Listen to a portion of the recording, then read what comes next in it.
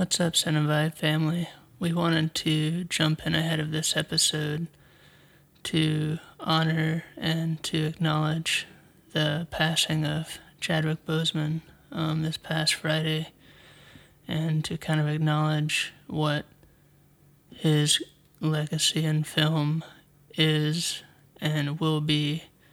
A lot of us have maybe only recently fallen in love with him through characters like Black Panther, or in his more recent films like 21 Bridges or Da 5 Bloods. But he really got his kind of starring role in the movie 42, where he portrayed Jackie Robinson. And even still, all of this was fairly new. Within the past 10 years, he kind of has had his career blossom, and the past 4 of those, we're learning that he was dealing with his battle with colon cancer, and there's been a lot of stories coming out and videos popping up of, him through like the Avengers run and things like that, where, we now know he was dealing with this horrible, cancer that we can only imagine, what it was doing to him mentally, physically, and, he stayed strong through all of that, and it's just a true testament to the individual he was, outside of his fame and any acting he was doing, just like a genuine good human being. And, as lovers of film and TV and all those things, we want to acknowledge that his legacy as an actor and beyond, is something that's great and rare, and it doesn't come along often. And obviously, that impact is well beyond just us. It's, millions and millions of people that he's impacted, and kind of been an example and a hero and a figure in the world to so many. So we thought it was only appropriate to start this episode with this kind of commemoration or dedication, if you will. And it's a huge loss, shocking and tough to, deal with. We know that his legacy and his message and his memory will live long beyond this moment and beyond us, and we just want to extend our thoughts and prayers to his family and loved ones in this time, and know that he will be missed and will be loved well beyond this moment. And without further ado, we'll turn it back over to the episode. This is Cinevibes. Hey, what's going on, guys? My name is Kenneth Jackson. I'm an actor from Atlanta, Georgia. And I'm Trey Riley. I'm a writer-director from Charlotte, North Carolina. And this is Cinevibes.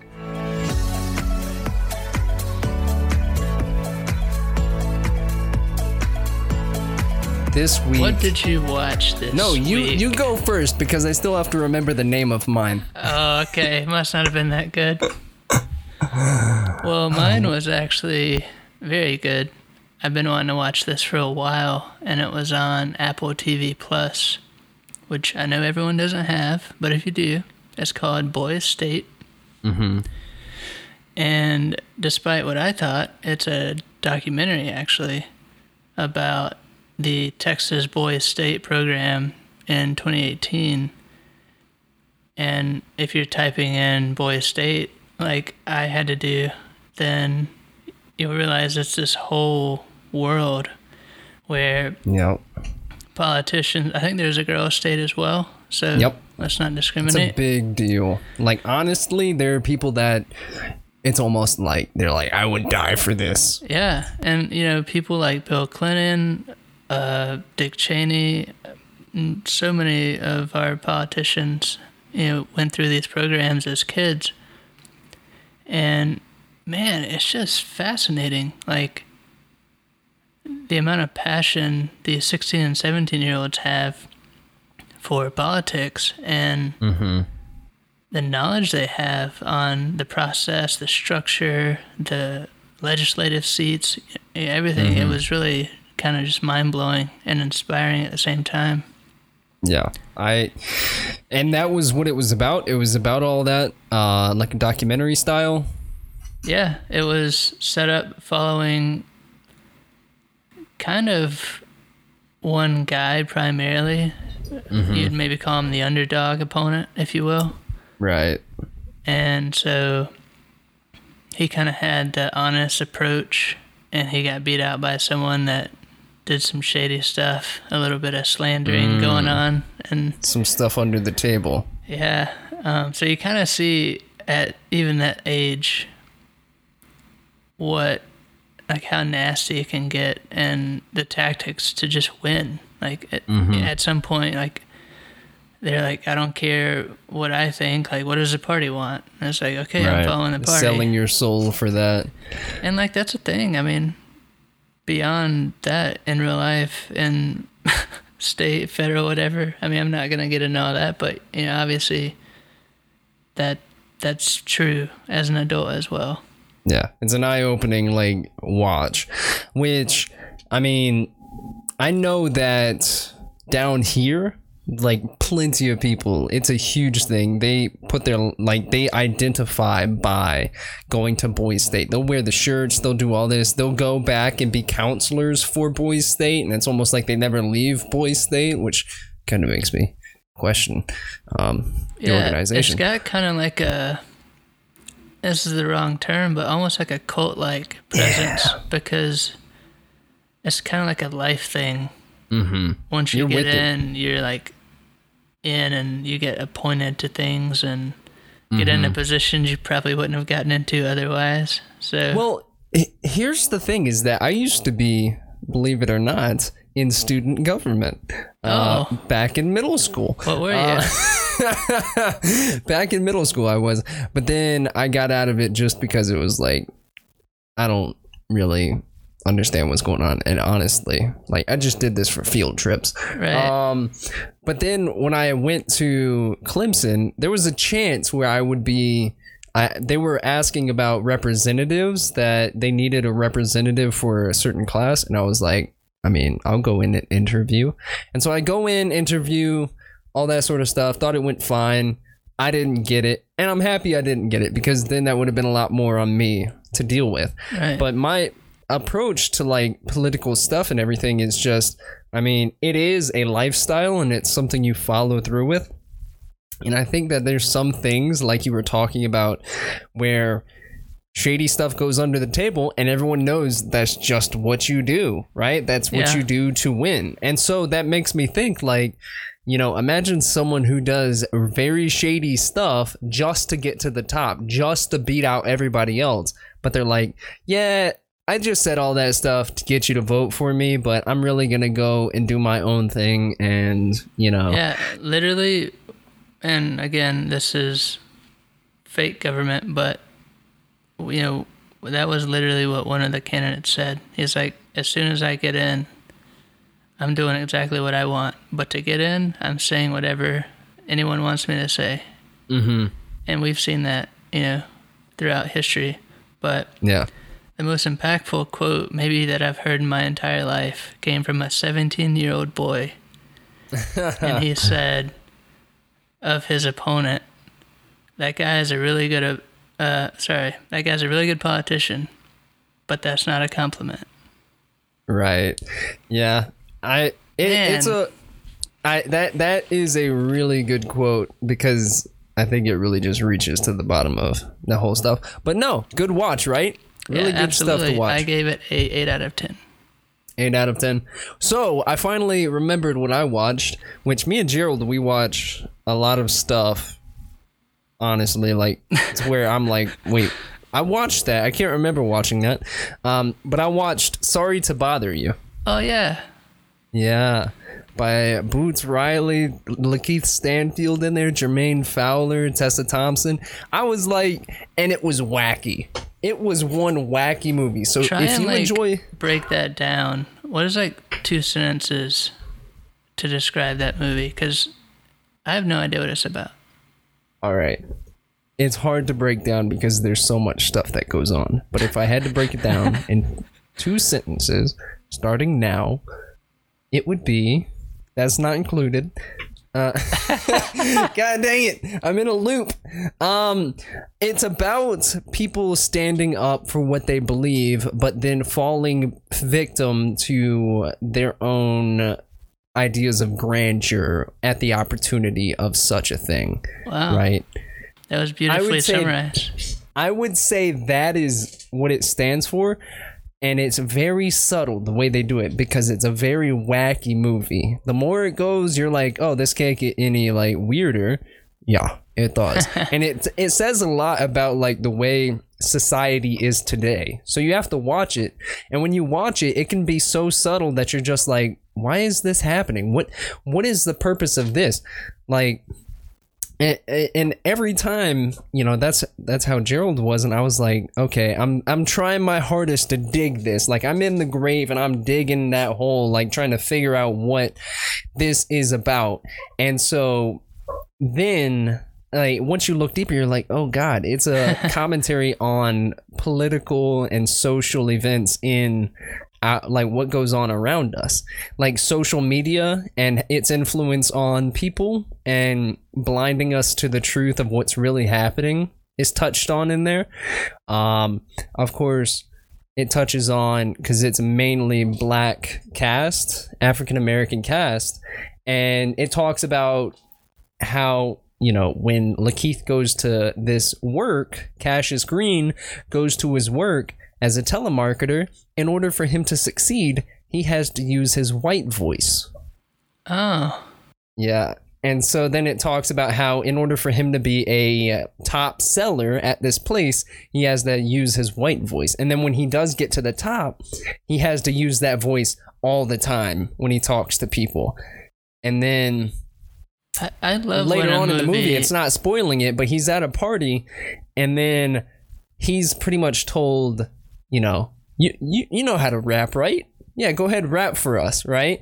And it touches on that sort of stuff, and it's a party full of predominantly white people, and he's like, I don't know how to rap. And they're like, no, you know how to rap. Come on, rap. And so it's a huge chant. He gets up there, and he's really awkward, and he's like, I don't know how to rap. And then he starts just doing like the generic like rap tropes and stuff like that, yelling that stuff out. And they're all like, yeah, this is what I want. And I'm like, man, that's such a commentary on how society is. I love a good movie that dives into a commentary through a creative way. Yeah, and it gets even more about how blind people can be to certain, like, and how far they will go to look the other way from something that is directly in their face. They're being told the truth. They're being told this is what it's like, and they're like, haha, here's a funny meme, right? Yeah. I see this as set in Oakland, and there's been a lot of movies that are pretty heavy and commentaries on injustice set in Oakland recently, like Blind Spotting, really? For instance, which is an amazing movie. What was it? Blind Spotting, right. I wonder if there's a reasoning why Oakland's getting all that attention, because, I mean, all I've ever known them for is the Raiders, and they don't even have that anymore, so. Right, that got moved.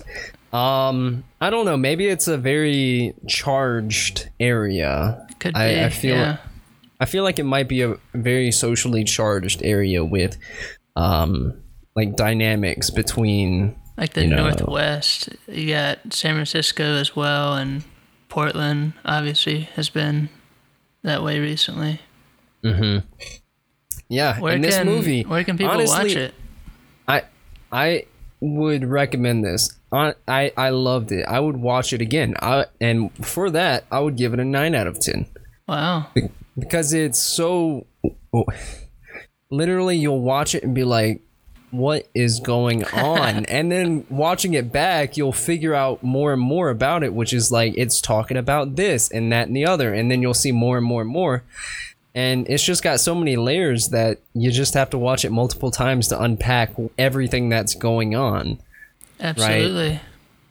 Where can people watch it right now? To what? Where can people watch it? So I don't. I I'll don't answer even know. that for you. You can Hold watch on. it for free on Hulu right now Can you? and Amazon Prime for $4.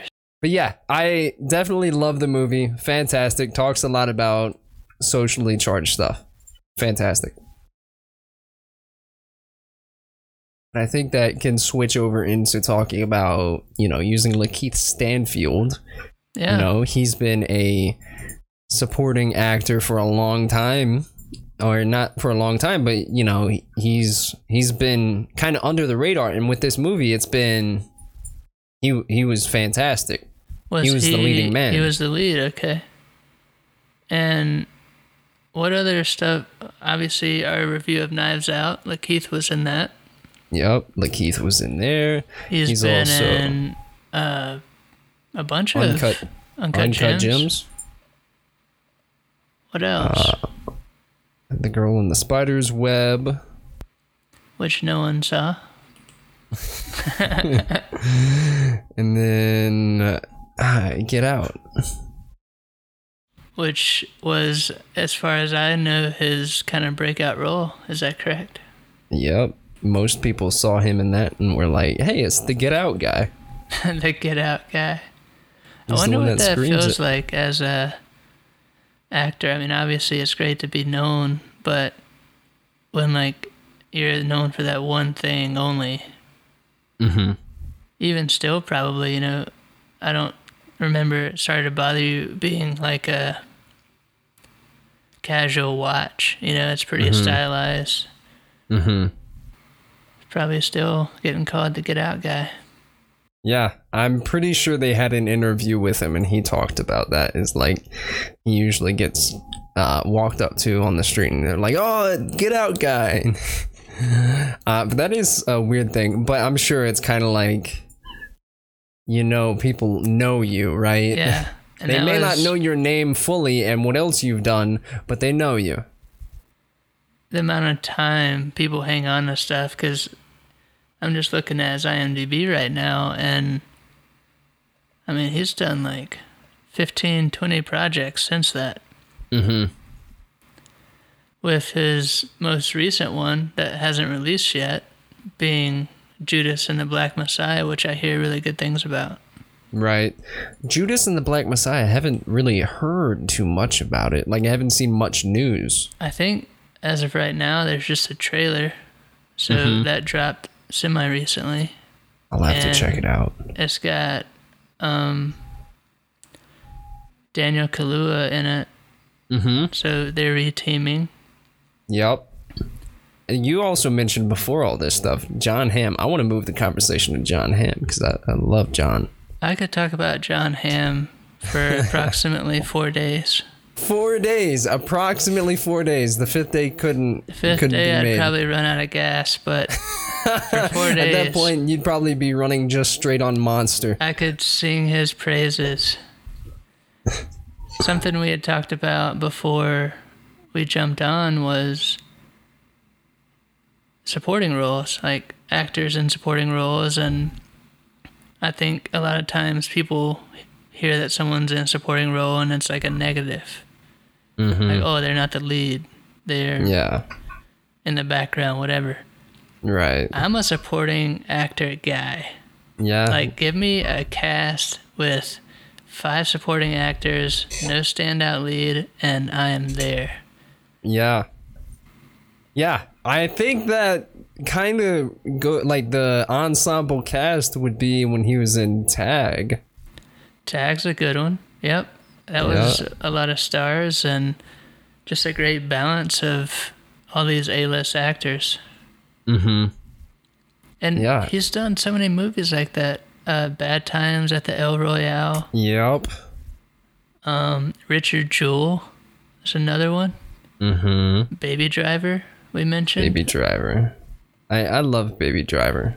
I loved. And apparently Ansel he's in Elgort. Top Gun too. Yep. I don't know what he's in there, but I love it. He was also in Bad Omens, which I dug that pretty heavily. Have not seen that one. You haven't seen it. It's on Amazon Prime.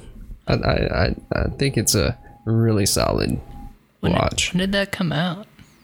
that came out in 2019. And the report I watched, like, I think I got a little busy halfway through that and I stopped watching it, but I gotta go back to the report because How dare you halfway watch a movie? I know. I love Adam Driver, so I gotta watch that again. Adam Driver is a perfect segue into another amazing supporting actor. Yeah. Give me him mixed in with anyone, and that movie is going straight to the top. There's a scene, I can't remember what the scene is from, but he's like, "This is the best day of my life. I'm eating nachos." Like, it's like a scene, and I think it had Radcliffe in there as well. I think that was the other guy opposite him. Oh, Harry Potter. Yeah. I'm sure he hates hearing that. Harry Potter guy. Speaking of referring to old movies.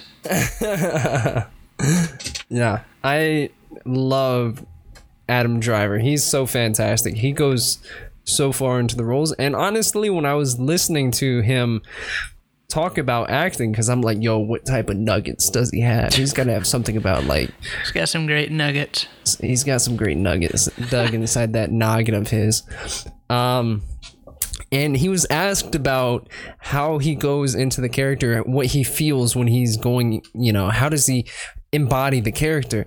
And then I'm pretty sure the way, like, this is paraphrasing, but I'm pretty sure he was like, honestly, I mean, I don't necessarily feel 100% what the character's supposed to feel. I'm an actor. I just act, right? I think he somewhat went along those lines, and I was like, that just goes to show what his technique is and how well it is that he can pull something off. Not saying that he doesn't feel anything, but that, even if he didn't feel anything, it still looked fantastic. He's not even fully in it, and he is destroying it. Yeah. You haven't even used 1% of the power. I think he's a good example of a extremely high range.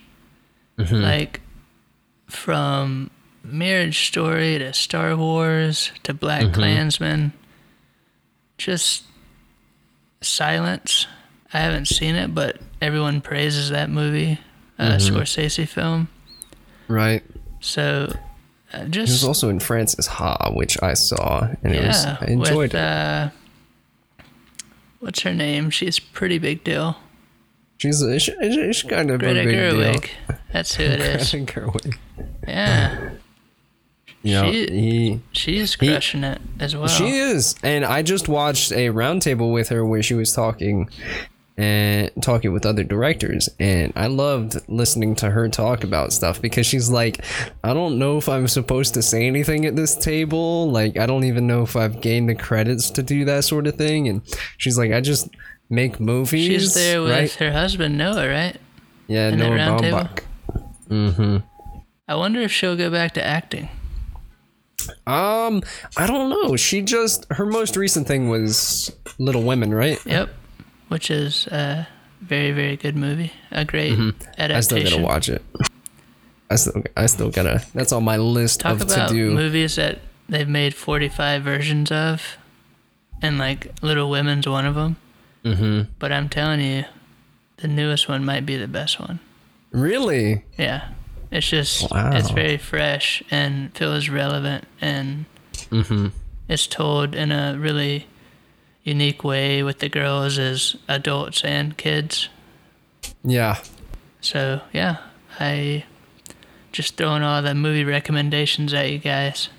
Yeah, and even me, because I'm like, I need to go back and watch a good chunk of these. Ken's got a pen and pad just writing down stuff. I'm just over here, like, scribbling everything my man is writing, where he's saying, these, to say the least about supporting actors, it's fantastic because one supporting actor, which I would literally say is one of my favorite actors of all time, is Philip Seymour Hoffman, one of the greatest. Fantastic supporting actor. Every role he's in, he kills it. I love it. And then The Master, he was in that. Haven't seen that, but I've heard amazing things about it. But I have seen him in stuff like the Fantastic Mr. Ripley with Matt Damon. You've seen that, right? No. No, Talk I've seen it, and a movie that's been on my list to watch for about 5 years, and that's the number one movie. For some reason, have not decided to watch it. right. Honestly, I think it's fantastic.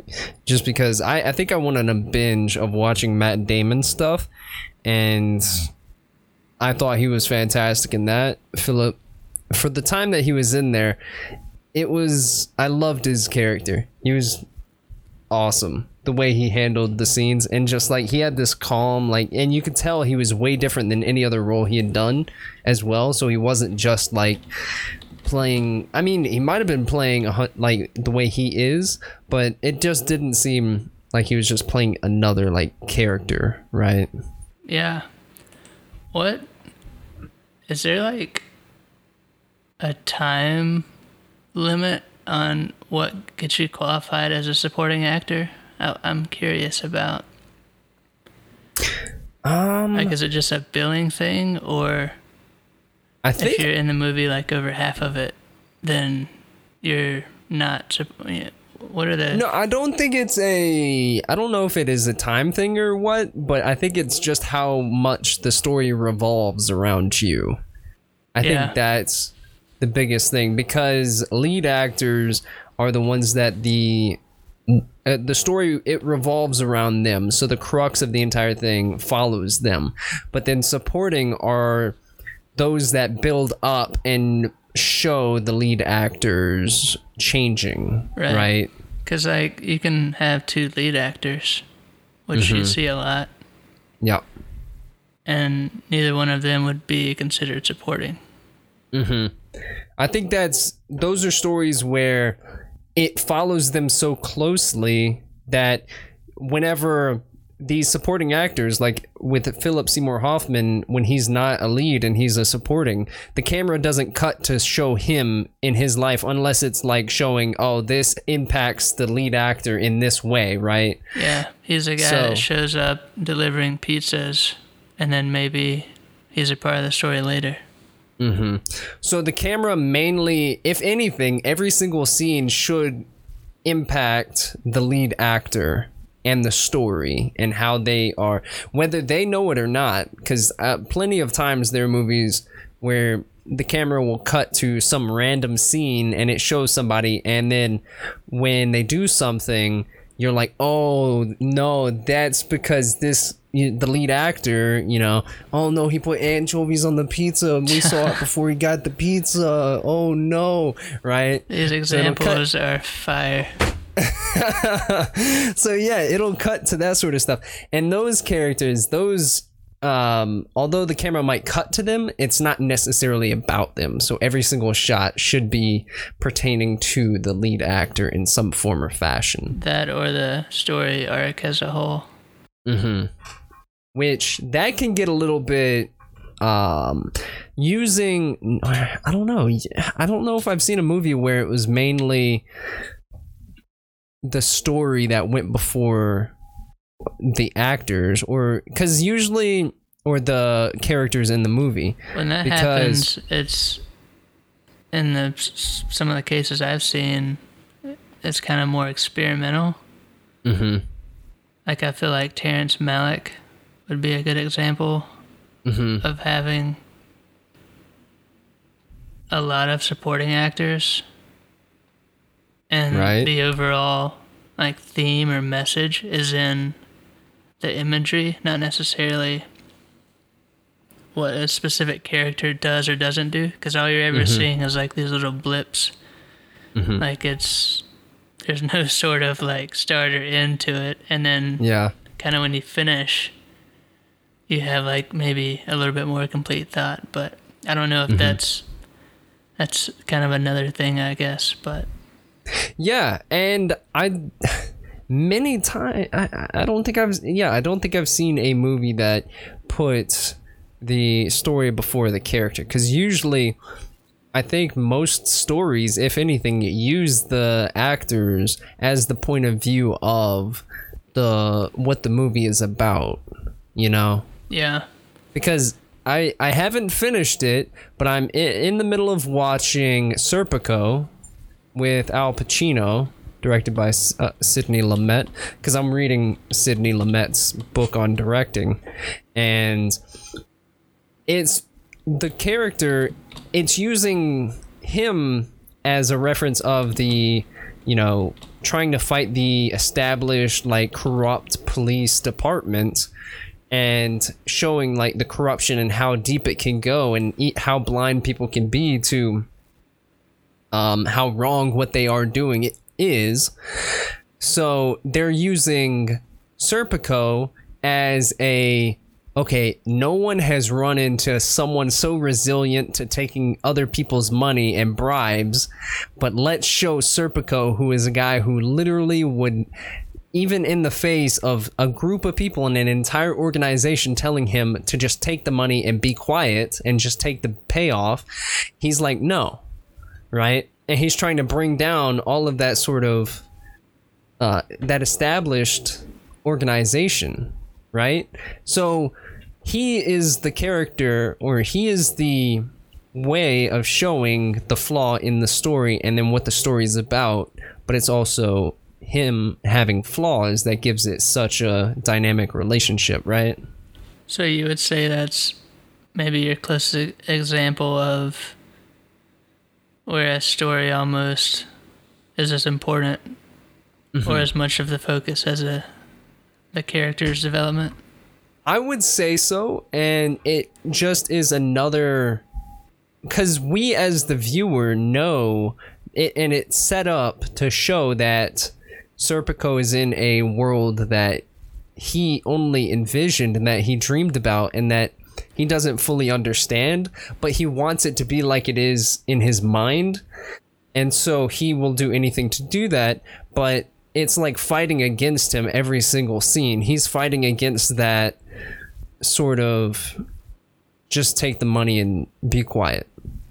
So I think that's one of those where it's not, you know, it's not like he's just walking through the entire story, right? The story is pushing back almost as if it's a second character as well as a whole against him. But that's why I would say that it's not the story going first, because you're using the character to push against and be resilient to those ideas. So it's clashing, but it's him versus this entire other thing, which is the movie, right? And these, which is a group of other actors and people, right? Yeah. It's an organization as a whole, fight, and him fighting against it. Interesting. Yeah. Yeah, because like storytelling 101 is characters through their actions or their thoughts or their words are driving a plot forward. Something is happening to them and they're being changed. The world around them is affecting them, that type of thing. Yeah. So when that gets kind of flipped over, it can be really interesting, which I'm honestly blanking on anything I've seen that stood out enough for me to like, oh yeah, that's what that was. Well, one other movie that I think did a great job at personifying a suspense, movies do it fantastically as long as they're written well and directed well, is like the one with guy from The Office, Jim. A Quiet Place. A Quiet Place. Yes. A Quiet Place. A Quiet Place.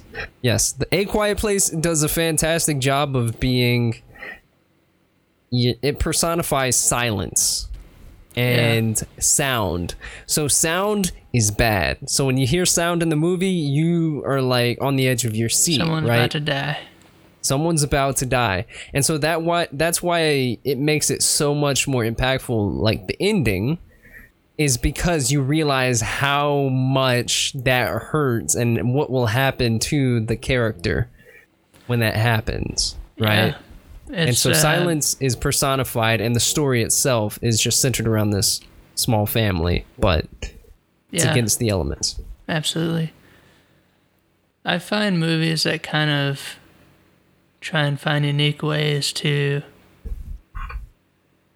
heighten our senses to be really refreshing. Yeah. Just, thinking about A Quiet Place. Yeah. The Uncut Gems. It's not The Uncut Gems. It's Uncut Gems. I'm saying the in front of Adding a lot everything. of extra words to these titles. Uncut Gems is with the Safdie brothers. I loved it because it was just the story. It gripped you because you realized how much this guy is gambling with his life. And I think that's probably what the crux of the story, the moral of the story is. When is it enough? Right? Yeah. When have you gone too far? When do you call it quits?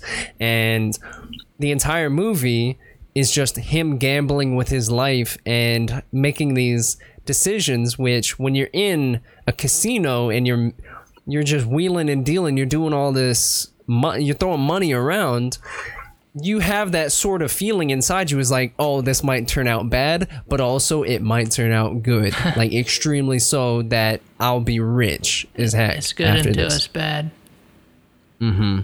So this movie, Uncut Gems, it had you on the edge of your seat because you're like, everything he's doing could turn out extremely bad. Like the ending bet, you're like, he could literally lose all this money that he could have just easily handed over. Why didn't he just give the money over? Why is he making it so difficult? Why is he gambling with money that's not his, right?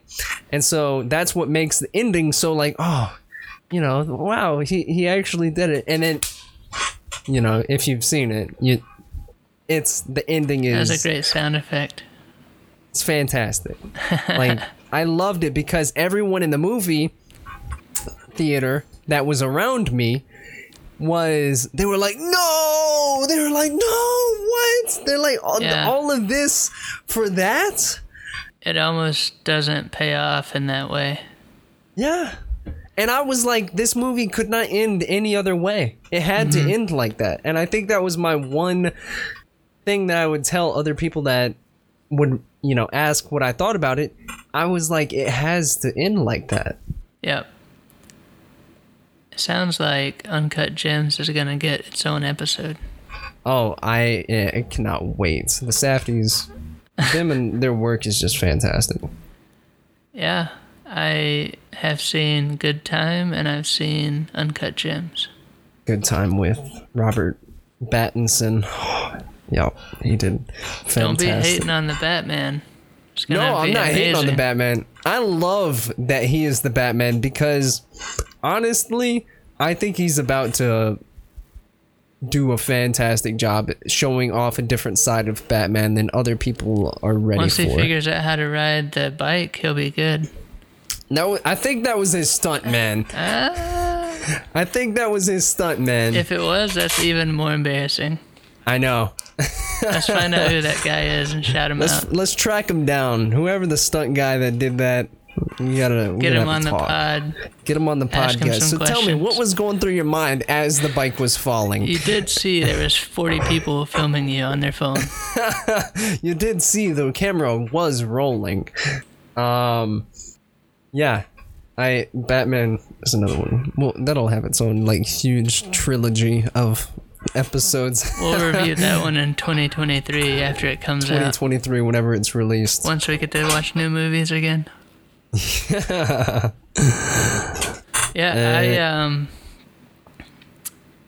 I want to go back to the supporting actors because, again, I think it's an important role, and I don't think every actor can be a supporting actor, Yeah. and that's not saying that they can be a lead either. Sometimes it's saying they shouldn't be acting, but that's something else. Right. But you really have to be a generous person to be a supporting actor. Yeah. And I think this is kind of a little bit on the border of supporting or like multiple leads. But you think about the movie The Favorite. It has Rachel Weisz, Emma Stone, and Olivia Colman.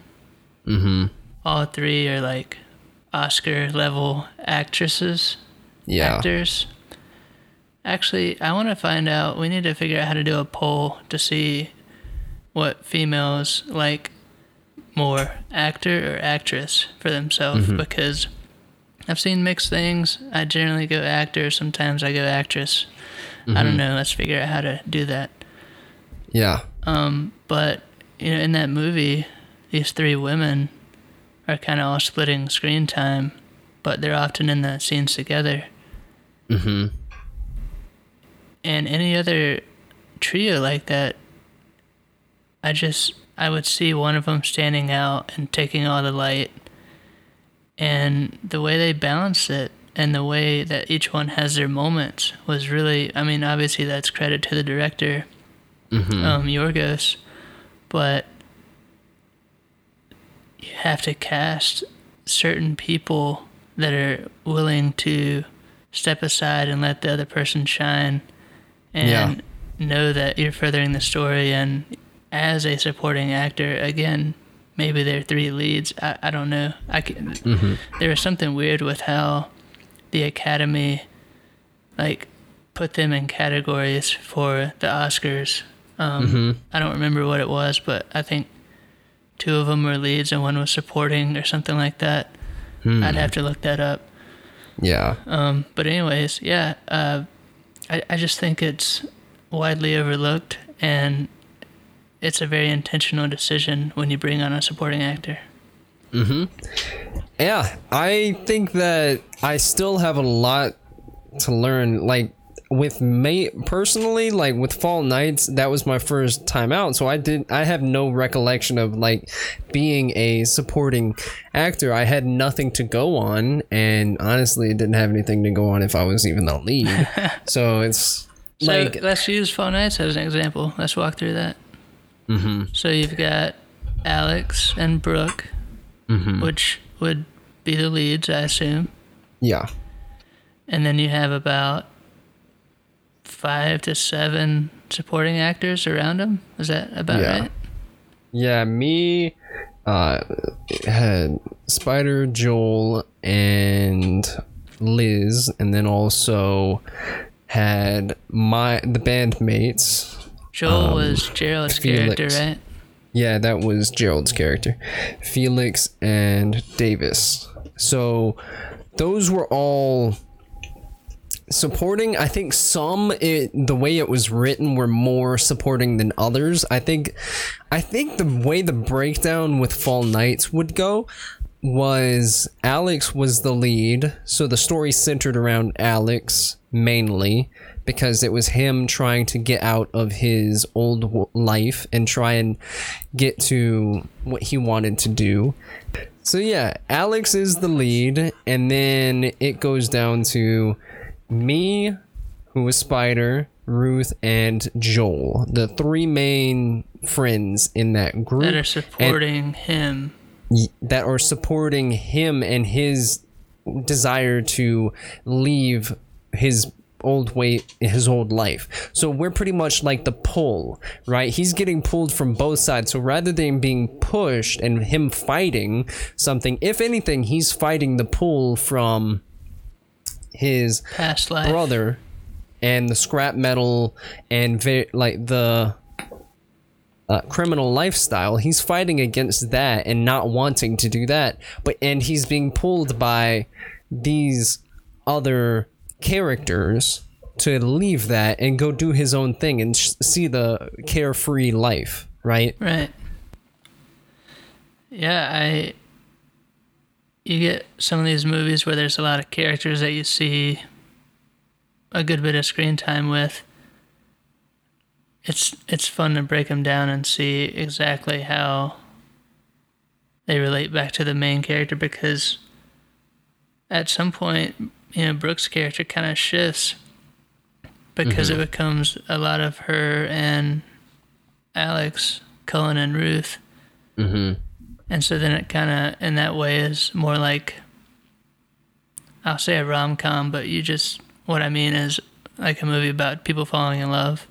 So it goes from what you're talking about initially with like him kind of trying to find his way to them being really close, and then you guys are still kind of outside surrounding that. So yeah, I would say it does transition. I'd say the story does take a turn from being, okay, this is on Alex or on Cullen, and he's trying to get out of that old life, and then he meets the group of friends, finds out that he really likes Ruth, and then him and Ruth become the focal point at like after he gets to China Grove. But yeah, I would say it can be hard to distinguish, and sometimes supporting characters can turn into leads as well throughout. But on paper, they may be called supporting. Right. I don't know why I sparked that thought, but there's a movie called The Place Beyond the Pines. Oh. And I'm like, Ryan Gosling is my spirit animal, so yeah, I watch everything he's done. Yes. But when you mentioned that, it sparked that thought on that movie, because from the start to the end, the entire cast changes. Mm-hmm. Like by the end of the movie, the characters we saw at the beginning are no longer in the movie. Mm-hmm. So that's an example of maybe the leads changing, but also the whole cast changes. And right, I'm drawing some blanks, but I don't know if there was someone from the beginning that was more supporting, and then they kind of like take the forefront or not. Mm-hmm. But that's definitely a thing.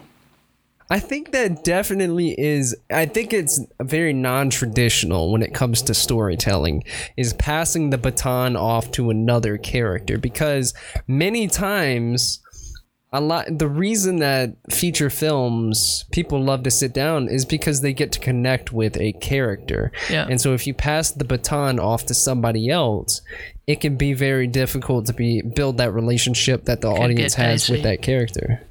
Yeah, like you got Zac Efron, like that's him. Like he's the guy, we're on him. By the end of it, he probably fell in love, won the lottery, got shredded, saved someone out of the ocean, rode a dolphin. Like that's his story. Mm-hmm. Yeah. So I think it's very difficult to have those.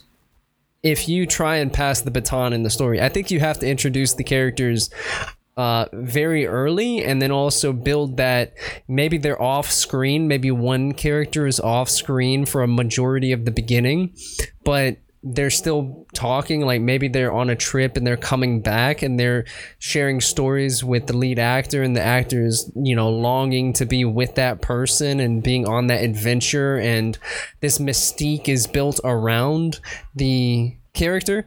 And one of the I think John Wick does a great job of building character without anything being said from the lead character, and that's one of the reasons I love John Wick so much, is because in the beginning you don't see him fighting. It's like a solid, like, good portion of the beginning. I don't know the exact time and amount of time, but you don't hear much from him, and you don't see any fighting. You don't hear much of dialogue at all, and it's, if anything, it's the other characters. Yeah. And the other characters, when they talk about John, he's like, they're scared of him.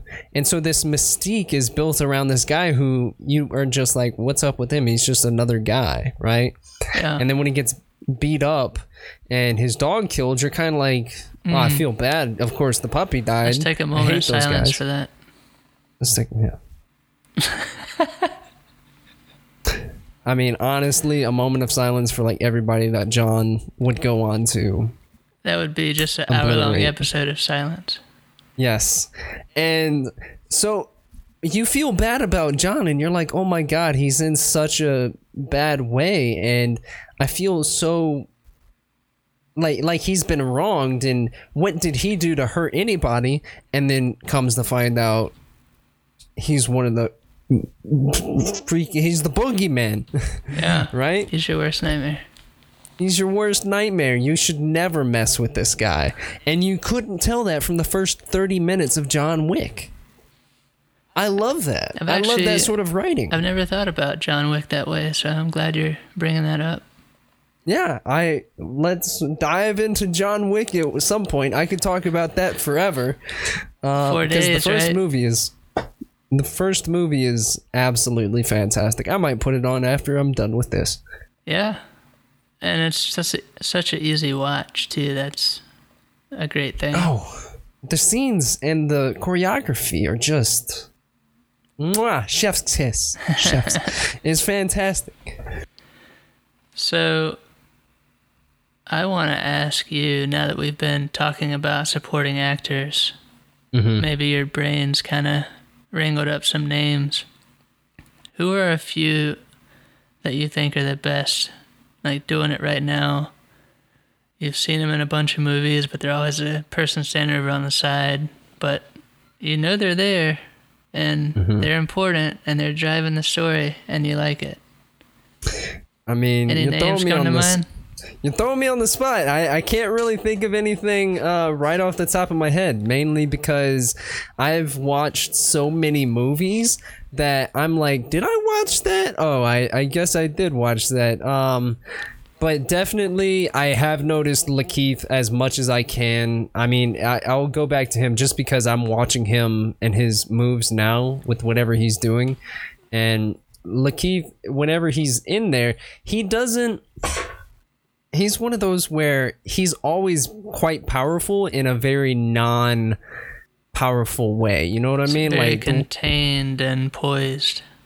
Yeah, he's always like, even in Uncut Gems, he does have a scene where he blows up and he's like, I've had it. Like, you literally, like, you did this to me. Like, you sold one of my watches and you pawned it and you did this sort of stuff. That wasn't yours to do it. Even whenever he's blowing up, you're like, he's kind of contained, and you know, but it's very powerful at the same time. He's not throwing a chair or anything, but he's very much passionate. And that's one thing that in Knives Out, it's almost the same fashion, is that he blends in so well. It's like, yeah, I believe him as a detective, as a sidekick to Blanc, and he just blends in so well and helps the story move forward without, he gets in and gets out without you being like, oh my god, that guy was too show-offy, yeah. Right? I think you said an important thing right there about believing them. Because it could be, in my opinion, more difficult to believe these actors in multiple lead roles compared to believing them in the supporting roles, where, and often I feel this way, they are more believable. I'll use a great example. My two people, I've already exposed one of them, John Hamm. Like, he's my guy. But the other one is another John, and that's Jon Bernthal. Oh, I love Jon Bernthal. And he is every character he's played.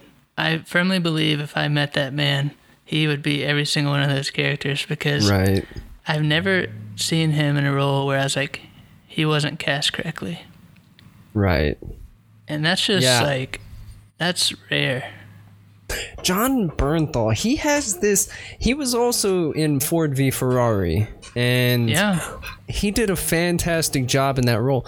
His personality, you can see it in the roles that he plays. He just has this sort of like feeling about him whenever he's on the screen, and I think that's where the casting for him is always fantastic, because no matter what, he blends in well with the entire story. And I think that's one of the biggest compliments you can have, is that no matter what story you get put in, you're always like, you fit in. I'm gonna do a quick rundown of movies he's been in. And these are only the like A-list, top-notch chef's kiss ones. So we've got Date Night. Right. Pretty popular. Maybe kind of like rom-com-y type of thing. Steve Carell. Transitions. Wolf of Wall Street. Kind of a big deal, right? Yeah. You've heard about that one? Yeah, a little bit. Fury. An amazing movie about World War II. Sicario. You got Villeneuve Sicario. there, jumps into that role. Mm-hmm. The Accountant, a movie that I think a lot of people sleep on and I love, with Ben Affleck. Then we get up to Baby Driver. We've mentioned that one. Baby Driver. So him and John Hamm right there together. Yeah, they were right there, side just by side. Perfectly supporting. Yes. Wind River, which I'll stop here for a moment because this is the first time I remember seeing him and like, who's that guy? Like I looked him up afterwards. Because he's just, Wind River is an amazing movie, but you take him out of it and it immediately drops 2 stars, like right off the bat. And it's got Jeremy Renner and blanking on her name, something Olsen. Elizabeth? Yes, Elizabeth Olsen. Just an amazing cast there. You got Widows, Peanut Butter Falcon. You mentioned Ford v Ferrari. Peanut Butter Falcon. That's got to be on the docket for what we And- talk about. My God. Yeah. So, But you yeah. know, you look at this guy, and he's been in all these huge movies, just sitting there in the back, right in his little slot, doing his thing. Most people probably don't even know his name, even if they're listening now. And Right. that means he's doing his job well. John Bernthal is one of those where I started watching, and I think I saw him in The Punisher in the very beginning when I started keeping tabs on him. But The Punisher, he did such a fantastic job with that series that I was like, I gotta watch more. And then Fury, I was just, his character in that was extremely. It's hard to say because he's kind of an asshole in that film, but he's also kind of having fun. You know what I mean? Yeah. And he's got that sort of attitude to him in there, and then you got He's like the guy in that movie. yeah, Baby Driver. He's also kind of playing that little snarky like Cooler than school kind of thing going on. and he's kind of making fun of Ansel's character in that, and he kind of has that, but he also has this dark element to where I would not want to meet him in the back alley like ever, right? Like, I don't want to Yeah. mess with this guy, but he also has that ability to turn it into where you're you want to talk with this guy, you want to sit down and have a chat with him, and pick his brain on things. Yeah. And I think he does such a fantastic job, and his range is amazing. I couldn't agree more. It's a rare thing to see someone that talented and not leading movies yet. But I'm kind of glad. Like, I like him where he's at, and I hope he doesn't feel like neglected because, like, we see you, bro. We see Oh, you. dude, I love John Bernthal. I've listened to plenty of podcasts and talked to him. He's such a humble guy, and he literally, I think the podcast I was listening to, he was at home and he had his dog with him, and he's just talking about, he's petting his dog while he's doing it. He's such a chill and cool guy that I think he would just be, and he's so insightful whenever he speaks too Yeah. about anything, because I remember from that interview he had trained in like at the Moscow Art Theater or something like that, and Really? he trained in Russia, and just the amount of experience he had, worldliness along with his just pure talent is fantastic. We'll have to have a whole episode dedicated to John. Yeah, I could totally do that. All right. Well, supporting actors. Important. Overlooked. Extremely. Probably underpaid. But Right. not forgotten. Thank you guys so much for listening. I love supporting actors mainly because I am mostly a supporting actor. You are one. I am. Be proud. Mainly. It's an I am. important And part, man. they sometimes get overlooked, but plenty of times there's what make a movie, honestly. Like, if you have great supporting actors, the movie is made. Yep, without them, so many of my favorite movies fall apart. So, on that note, if if you guys were vibing with what we were talking about today and you enjoyed the podcast, you can find us on Instagram at The Cinevibes. And also, if you want to reach out, you can email us at cinevibescast@gmail.com. Thank you guys so much, and we're out.